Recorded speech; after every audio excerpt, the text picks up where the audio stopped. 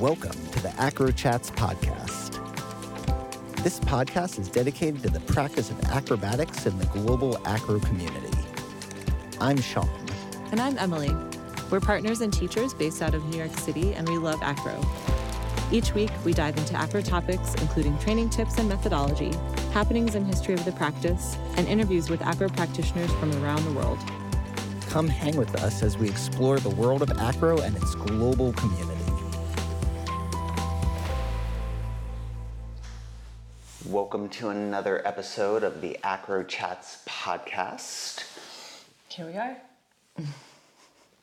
We are. We're going to talk about safety today. So, disclaimer, this episode is going to be focused a little bit about physical safety, more so than the broader topic that can include like safe spaces and emotional safety. That's just going to be a topic for a whole nother episode. But this one is going to be about safety within your movement, within your acro practice. Bodily safety. Yes, the body. So, how you doing, Emily? Good. I think we'll kind of like start with a theme that the two of us always come back to, which is your solo practice. I think first of all, like your solo practice is part of safety, like having one. Yeah, I think if we're talking about we talk about this a lot, that acrobatics can be like a lot of things. So we practice partner acrobatics and solo acrobatics. Solo acrobatics can be your handstand practice, it could be a tumbling practice, or a broad array of other things. But when you do partner acrobatics, especially if you are a flyer, you need to have a solo acrobatics practice. And a base will also have to have a different kind of supporting practice, but should probably also be training their own acrobatics, their own handstands. Yeah, I mean, just as like anecdotally, we're kind of 18 months into COVID and, starting to come back to some sense of normalcy. And I'm seeing very commonly people that have had no solo practice for the past 18 months and then coming back to a partner acro and, feeling that their bodies are not holding up as well as they would wish. So I think, having a solo practice in the first place is important for maintaining your body. And then we can have some specific ideas within that solo practice about how to keep yourself safe. Well, I also just feel like the solo practice is really important for kind of being in touch with how your body's feeling. It's just like on one of the most basic levels is just kind of having a check-in with like your proprioception and where your body is in space before, even if you're a base, if you're just trying to hold someone up, like you have to put your body in a certain position, and if that's the only time you ever do that position, like you get a very limited number of reps. But then there's also the whole checking in with how your body is feeling. So we have a way that we have a few steps within a solo practice that we think are really important and have been really helpful for us to stay safe and injury-free, or injury less, not injury-free, just less injuries. Warming up is really big. So before we try to do big things that have high demands on our body, we really emphasize warming up in a relevant way to what you're going to do. So depending on what the practice is, the appropriate warm-up will vary. And I think that goes kind of general to specific. Like we've already talked about joint rotations, previous episodes. We'll talk about them again. We'll never stop talking about joint rotations. But that's kind of like where everything always starts in solo practice, at least the way that we teach. And then like the warm-up ideally should get specific, I think. Maybe you can just tell them like why we do the joint rotations. In our flexibility episode, if you listen, we also discuss. But joint rotations, your joints are lined with fluid. It's called synovial fluid. It's encapsulated around the joint. And if you haven't really moved most of the joints in your body through their range of motion, at some point during the day, that synovial fluid can get a little bit kind of viscous and less slippery. And so simply moving through your range of motion doesn't have to be like against a load or anything like that. The synovial fluid becomes a little more slippery, a little less viscous, and easier to move. It also just kind of like is a little inventory. So you're like, okay, my neck rotations felt like this yesterday, and today they feel like this. So that's something just to like make a mental note of. Yeah. A big part of what we do as part of our warm-ups also is prehab. So we look at like the demands of the thing we're going to do, and we kind of take stock of like what our existing injuries we might be working with, or mobility limitations that we're trying to progress with, and we do a few targeted prehab exercises, which will be usually like low load, but like long duration sort of things to activate muscle groups that might commonly be sleepier.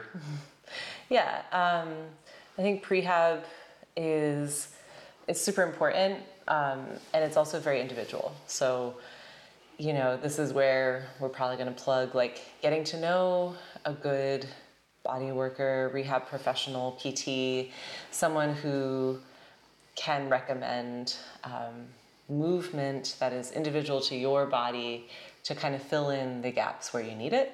And it's going to be based on your, you know, personal injury history and your body's needs. The good news with prehab is you probably won't injure yourself by doing too much prehab. You Right. might just kind of waste some time. But you also might be like, have a quite well-rounded, low-intensity ability at the end of all that. Yeah. Prehab, you know, just to kind of give a concrete example, is like the TheraBand rotator cuff exercises that are so commonly prescribed in like the warm-up for a handstand practice. I love them. That's, you know, kind of preparing the rotator cuff, which stabilizes the shoulder joint in this sort of intense practice that we're about to do. Yeah. If it's something like you've had an ankle sprain in the past, there may be certain like one-legged balancing exercises that just are to kind of like teach your body to stay in a more specific place, whereas like when you go to do your more dynamic practice, it might be hard to stabilize that area. But then there also might be specific things that are trying to like get your foot to activate to support where there might not be like as much support from ligaments and other tissues. Yeah. Speaking from not personal, very personal experience. Yeah. And so I think, you know, once you've done your general warm-up, your joint rotations, whatever it is, specificity in the warm-up comes from your prehab needs, but then also what is the practice you're preparing for, and some specificity in the warm-up towards the practice itself. Here's where I'm going to plug like teachers out there who are, you know, teaching adults especially. Like if you are going to be leading a workshop on a specific skill and your warm-up is like do your splits and do your bridge, I would say that's not adequate. You know, you want to look at what is the movement that you're doing or what is the skill that you're doing, what range of motion are you going to need, and what kind of strength are you going to need, and try to build your warm-up around that. Yeah, and I think, you know, it really starts with figuring out, like, what do you want to do? This is to say, if you're someone that's leading your own practice or you're leading other people's practice, is like, really figure out, like, what are you trying to accomplish? And this doesn't need to be necessarily a specific skill, but it could be like I'm trying to feel good in my body. I'm trying to like have fun working with other people. And, you know, when we have a clear intention of what we're trying to do with the practice, then we can figure out like, okay, how much warm up do we need? Like, you don't always need, like, I think people fall into this trap of doing like 30 minutes, 45 minutes. I've seen people do like hour plus warm ups. I've seen the warm up that never, the practice never actually begins. And like, hey, I think I've probably been guilty of that because like, it's actually really, warming up is really fun when you, and feels really good in your body if you have the right type. But let's, But just as a for instance, like if you're going to practice some specific Icarian skill, if you're in your partner practice, well, we're talking about solo practice, but let's say you're going to... Well, it's a solo warm-up though. Right. Okay. So let's say you're doing an Icarian skill that you're warming up for. If you're basing, you probably need to warm up your hip, knee, and ankle range of motion and maybe a little bit of like power. So like some maybe jumping or hopping on one foot. And then if you're flying, maybe some core tension, some tightness practice, and then maybe like your pathway of your body moving through space. So maybe, you know, you're going to be doing some like forward rolls or whatever it is, whatever body position you're going to need during the skill. Yeah, and I think once we start to even think about like we are doing the practice, we're training our handstands, we're training our acro, whatever it is, knowing when to kind of like pause and like spend time just like working on that skill or regress it to an earlier version to kind of refine it more. But that kind of awareness over how like, you know, being more interested in the process of learning it rather than just like getting to the skill and then moving on to the next skill. Yeah, I think like that being willing to refine, I think is really big. I feel like this happens really big in partner acro is people want to progress it. They wanted to like get to that next, they want that biggest skill or they just want to see what's next. And really what's next is to like make the thing you're already doing just like a little bit calmer, a little bit better. More consistent. Yeah. And, you know, this is also true in a solo practice like handstands. Like, you gotta be willing to sort of tune in and listen. If you're having like a crappy balance day, then maybe you had a plan to really do your hard balance skills and you end up deciding to just do more strength training or you do your wall drills. Because if you're pushing through and you're getting frustrated, just checking the boxes to check the boxes, that's definitely when injuries tend to happen. Yeah, and when we're talking about trying to avoid injuries, there's kind of like two main types of injuries that kind of happen. Or categories. There's the acute injuries, which are going to be like you fell and like you now have a bruise, or you have like sprained some ligaments, or you've Emily broken a bone. Yeah. Got a concussion. Yeah, you know, like there's obviously some dramatic examples of this. There's some like less dramatic examples, but acute trauma is something that kind of happens all at once.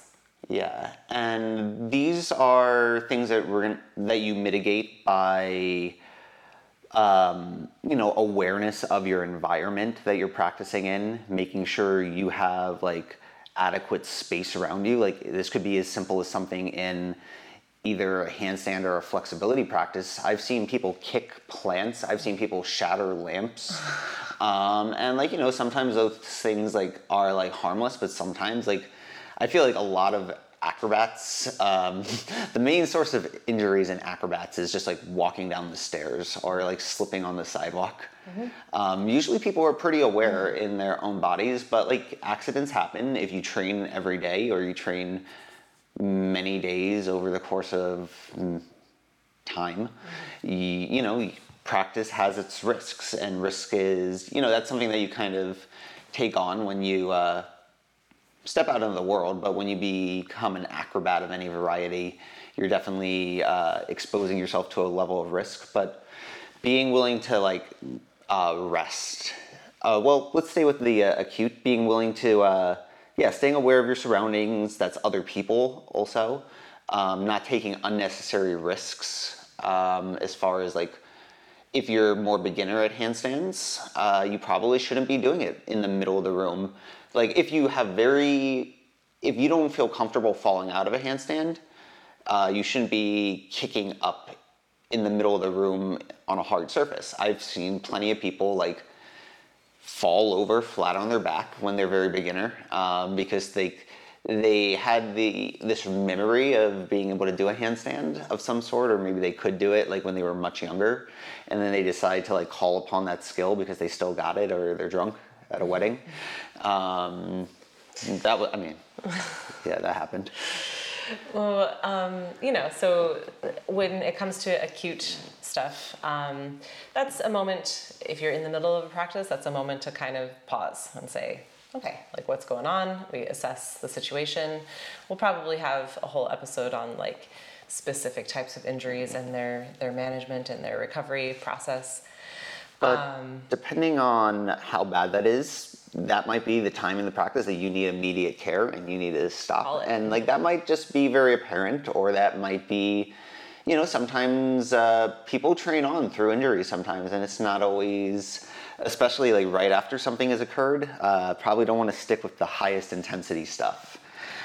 Maybe like cooling down things that were not just like affected, but probably that session has kind of come to an end. The thing that I think is the other type of injury that's actually probably a lot more common is more overuse injuries or chronic injuries. Yeah. Overtraining meaning pain or discomfort, inflammation, some kind of dysfunction stemming from essentially the training that you're doing. And then you can also have like a pre-existing issue that is interfering with your present training. Maybe something that has occurred throughout your life. A lot of people have chronic lower back pain, and it's not necessarily from their handstand practice, but it affects their handstand practice. And those are the sorts of things where you want to have an ongoing awareness and a kind of ongoing personal check-in. And then it's a little less clear that whether or not this is going to cause you to have to change your practice for today. And kind of knowing your body and checking in and having this practice, part of that is kind of constantly assessing, constantly figuring out, do I add more load? Do I step it back? And again, kind of being willing to not cling too tightly to your practice goals for the day.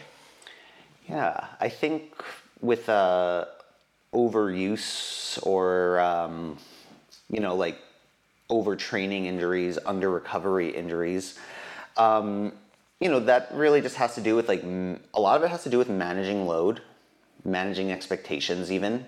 For instance, like when someone decides that they want to train like a one-arm handstand, I'm definitely seeing this with one of our teachers at the studio right now, where they're training one arms and then like they're feeling like, oh, my elbow's kind of like burning, my wrists are kind of sore. And when you take on certain higher level goals, like if you decide you want to train aerial straps, like your body's going to probably feel things. And I think there's feeling soreness and feeling like things happening that there's a certain amount that's like healthy and fine, and then there's knowing when like you have to give yourself time to recover or be willing to be patient with how your body adapts to it. I forget the exact numbers on it. Emily probably knows them, but basically like your connective tissues take more time to adapt to new stress than your muscles do. So there's this like underlying, you will be developing the that raw power and like the ability to get somewhere, but like your tissues are going to still be kind of like catching up a little bit. Yeah, and I think this is where like developing discernment, and if you are going to be a practitioner of these high level skills, like you're just going to have to develop a more intimate knowledge of how your body works than like the average person that sits at a desk for 60 hours a week. And that's, I guess, like the yoga of your practice is just kind of knowing yourself. Well, we actually we said that we were going to start with this, but really one of the most underlying factors is like how do you take care of your body when you're not practicing? So like this could be as simple as like your posture when you're sitting at a desk, because if you're someone that you feel like you're kind of stiff and you want to do deeper back bends, and then you spend the majority of your day like in a very rounded back or like leaning. I mean, honestly, people sit on their backs rather than on their butts really commonly. Like there's a really good chance you're doing it right now if you check. Like, are you on top of your like sitting bones, or are you like kind of like lower back pressed backwards into your chair? I'm sorry to call you out like that, but like, hey, now you're aware of it. But those kind of things, like, it might not affect you. You might like have like fine lumbar extension, fine thoracic extension, great spinal mobility, and you just happen to like your body gravitates to sitting in that position. But if you're, I think starting to build a little bit of awareness around the way that we sit, around the way that you breathe, about how much sleep you're getting, how you're eating, are you staying hydrated? All of these things are really related to like how your body is going to feel in a movement practice. Yeah, I mean, this discussion wraps around nicely to like arriving at your practice, and then also like what happens after your practice. They become essentially the same thing, because if you want to practice most days, what happens in between is, like the recovery, or basically how you arrive and what you do after affect like how you're going to be able to progress. So what you do with your body during the day, sitting at your desk, or if you have a long commute, or maybe you really want to be able to do significantly deep back bends, but you also are obsessed with running. And like, that's not to say you can't, but just know that those things are going to affect each other. But also, as Sean mentioned, literally, how much do you sleep? How much water do you drink every day? What sort of nutrition status are you walking around with? Even like the level of your emotional state, like, will also like that dictates like your hormones and like your brain chemistry. So I hate to say like negative thought patterns, like, but are not safe, but literally not. Like they will put your body into a more like tense state, which does not predispose you to like focus and fluidity necessary for acro practice. And I think like neither of us is a nutritionist, neither of us is a physician or a medical doctor. Emily is a doctor in the medical field. I have a clinical doctorate, but all of which is to say, like, we can speak from our personal experience, and we really advocate for everyone else to develop their personal experience to kind of know these things about yourself. Even from like, if you're a female-bodied person, like, where are you in your cycle, which is going to significantly affect like what your practice plan is for the day, potentially, because hormones affect how your connective tissues react and adapt. And so, we talked about these different kinds of injuries, one of them being overtraining injury.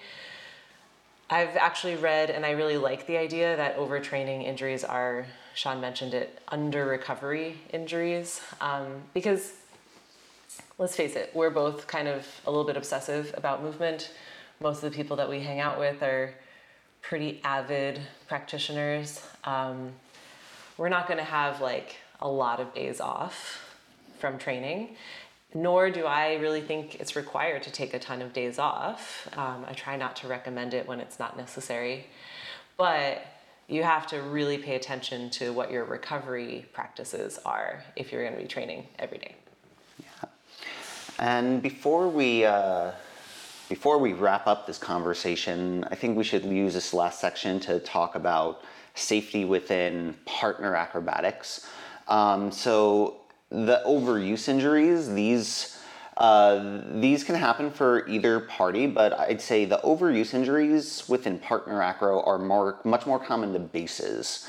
So things like hand-to-hand and Icarian, these are things that if you do like a lot of repetitions of things and you don't have either the right preparation within your own body, so a lot of like standing acrobatics, it asks for either easier standing acrobatics to prepare you for it, or it asks for like having experience lifting weights.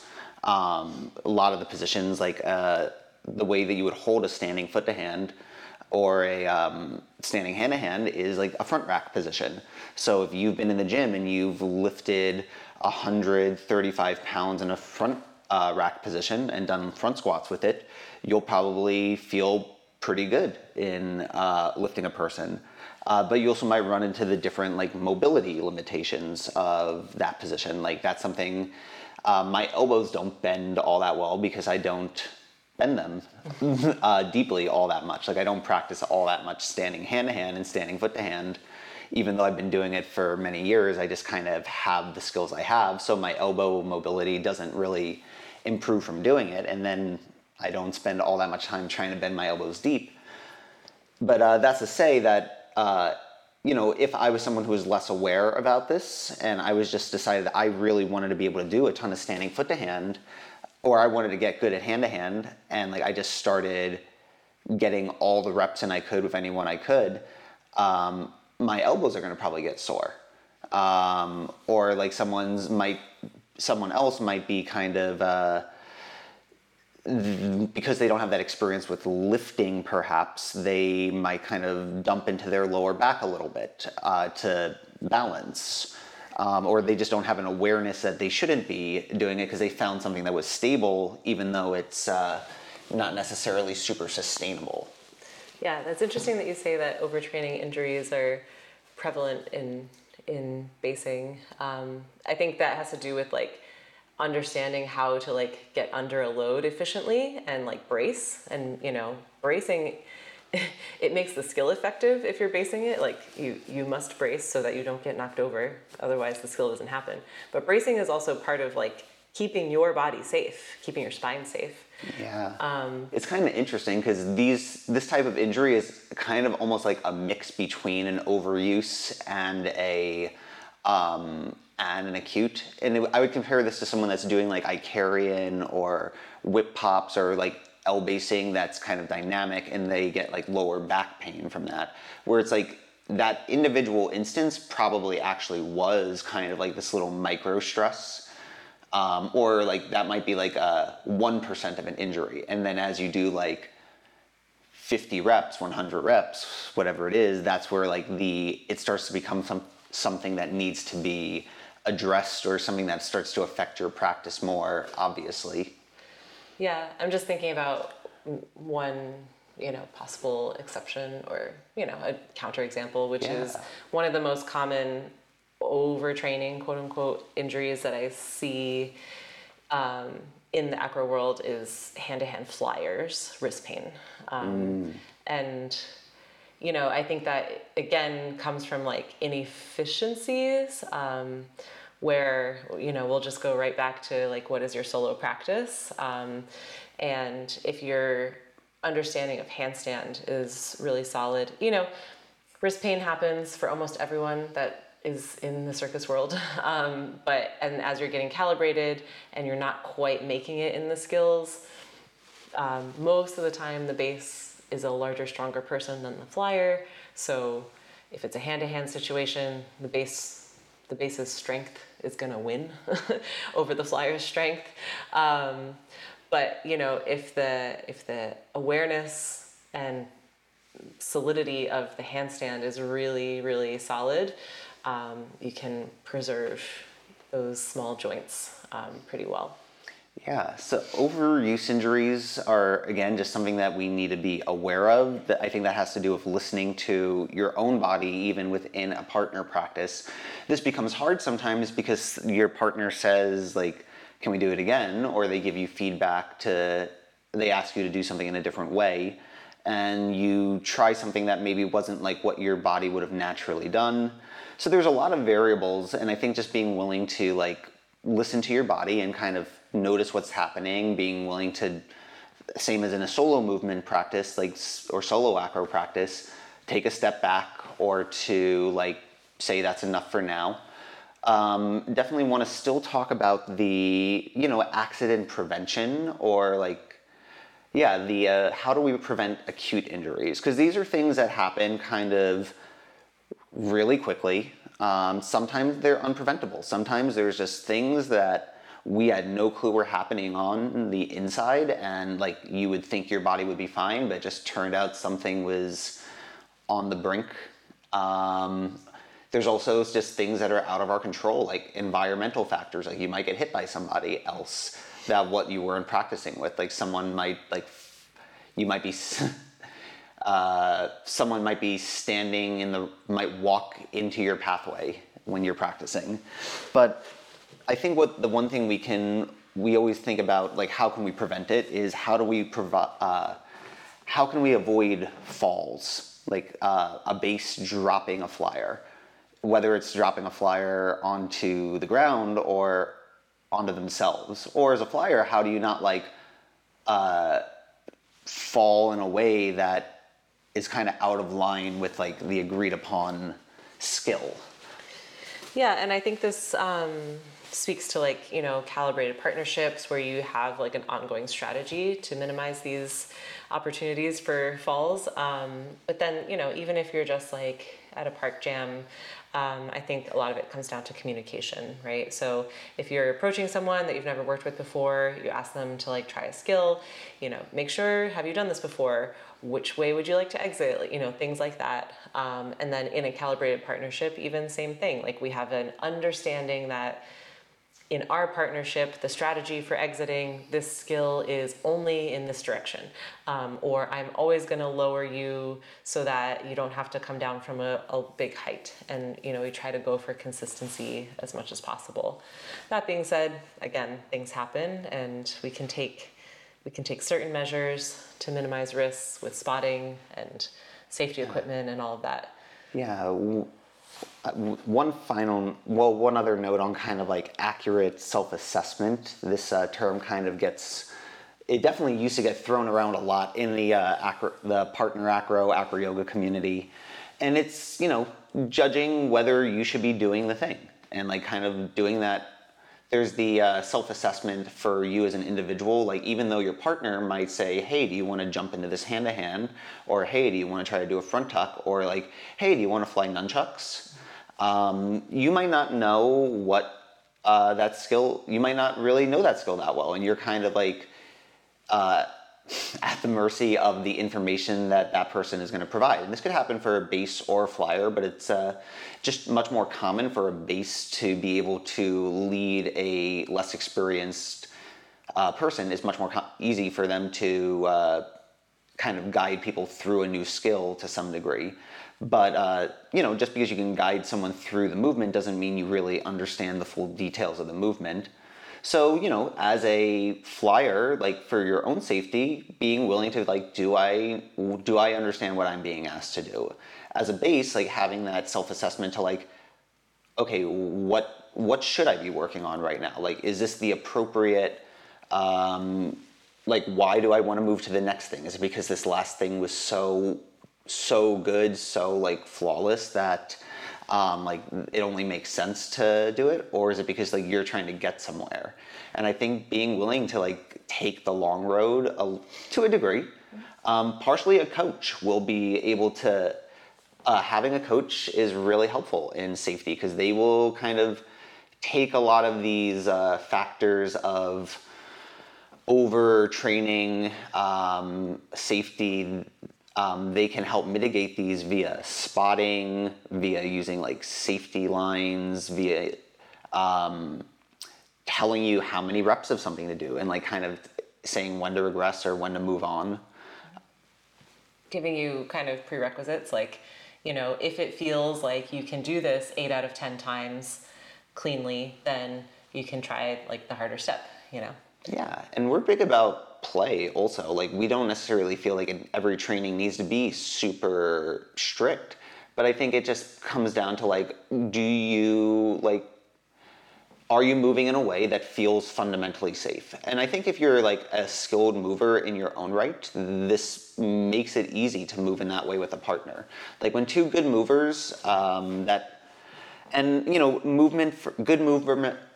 good mover within the context of like it's gonna make for clean acro no matter what you do, is a little bit of a special movement quality. It's like a lot based around like awareness and fluidity. I use fluidity as like this idea of you minimize impact. You're not you can tell when things are shaky and you kind of look to mitigate that. And I think one other thing within a partner acro practice specifically, environment becomes really important. So especially when you're just coming down from heights, not landing on hard surfaces. Like people look at grass as a safe place, a soft surface, and like really like it's almost as hard as like wood. It's like maybe slightly softer, maybe less abrasive, but like like acro is really commonly practiced like outside in jams and parks in many communities, and that's a great thing and a beautiful thing. But it's also important that like, if you're someone that's trying to progress themselves as an acrobat, you don't make the grass your primary training space without like, doing things to mitigate risk. This could be using spotting. This could a third party or potentially multiple like spotters to minimize the risk of the movement. So putting someone in like the vulnerable spot to help bring a flyer down. We personally are really big advocates of like working progressions over using spotting, because if a spotter is used to, we could do a whole episode about spotting probably, but we try to not use spotters to get people through something. We try to use a spotter to bridge the gap, maybe to stabilize in a position where you wouldn't have gotten as much time without one. Yeah. In our personal acro practice, I would say very rarely are we using spotting, but that's just because we've tried to work the progressions a lot. One last thing about safety equipment and your space, I would also say like mats and lines, they're there, but they're there to be used like skillfully. So just having a mat doesn't necessarily mean you've made it safer. In some instances, you may have made it more dangerous because of the placement of the mat. So, this is where coaching and teaching becomes really important. Like if you're not sure, maybe don't do it today, or maybe ask. Yeah.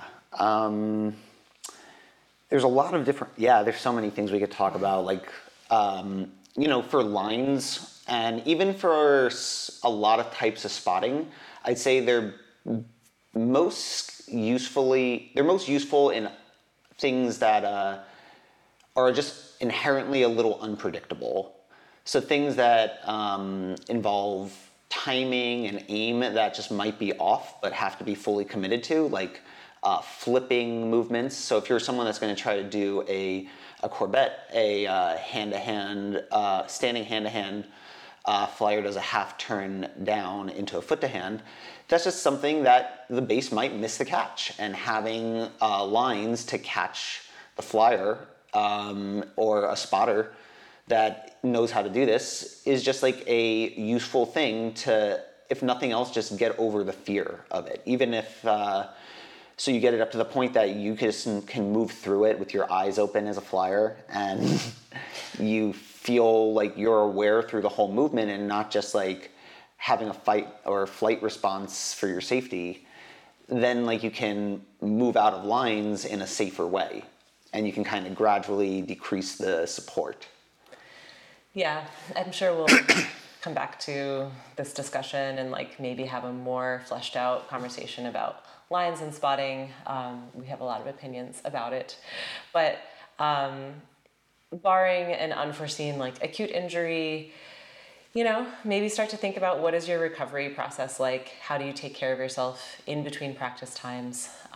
We both have our personal like habits and routines, and maybe at some point we can kind of talk about like what we do individually, but we won't belabor that today. Yeah. Final note for partner practice, your partner is a person. They are probably trying something new. And they're learning something new. That's a challenging thing, particularly if you're a base.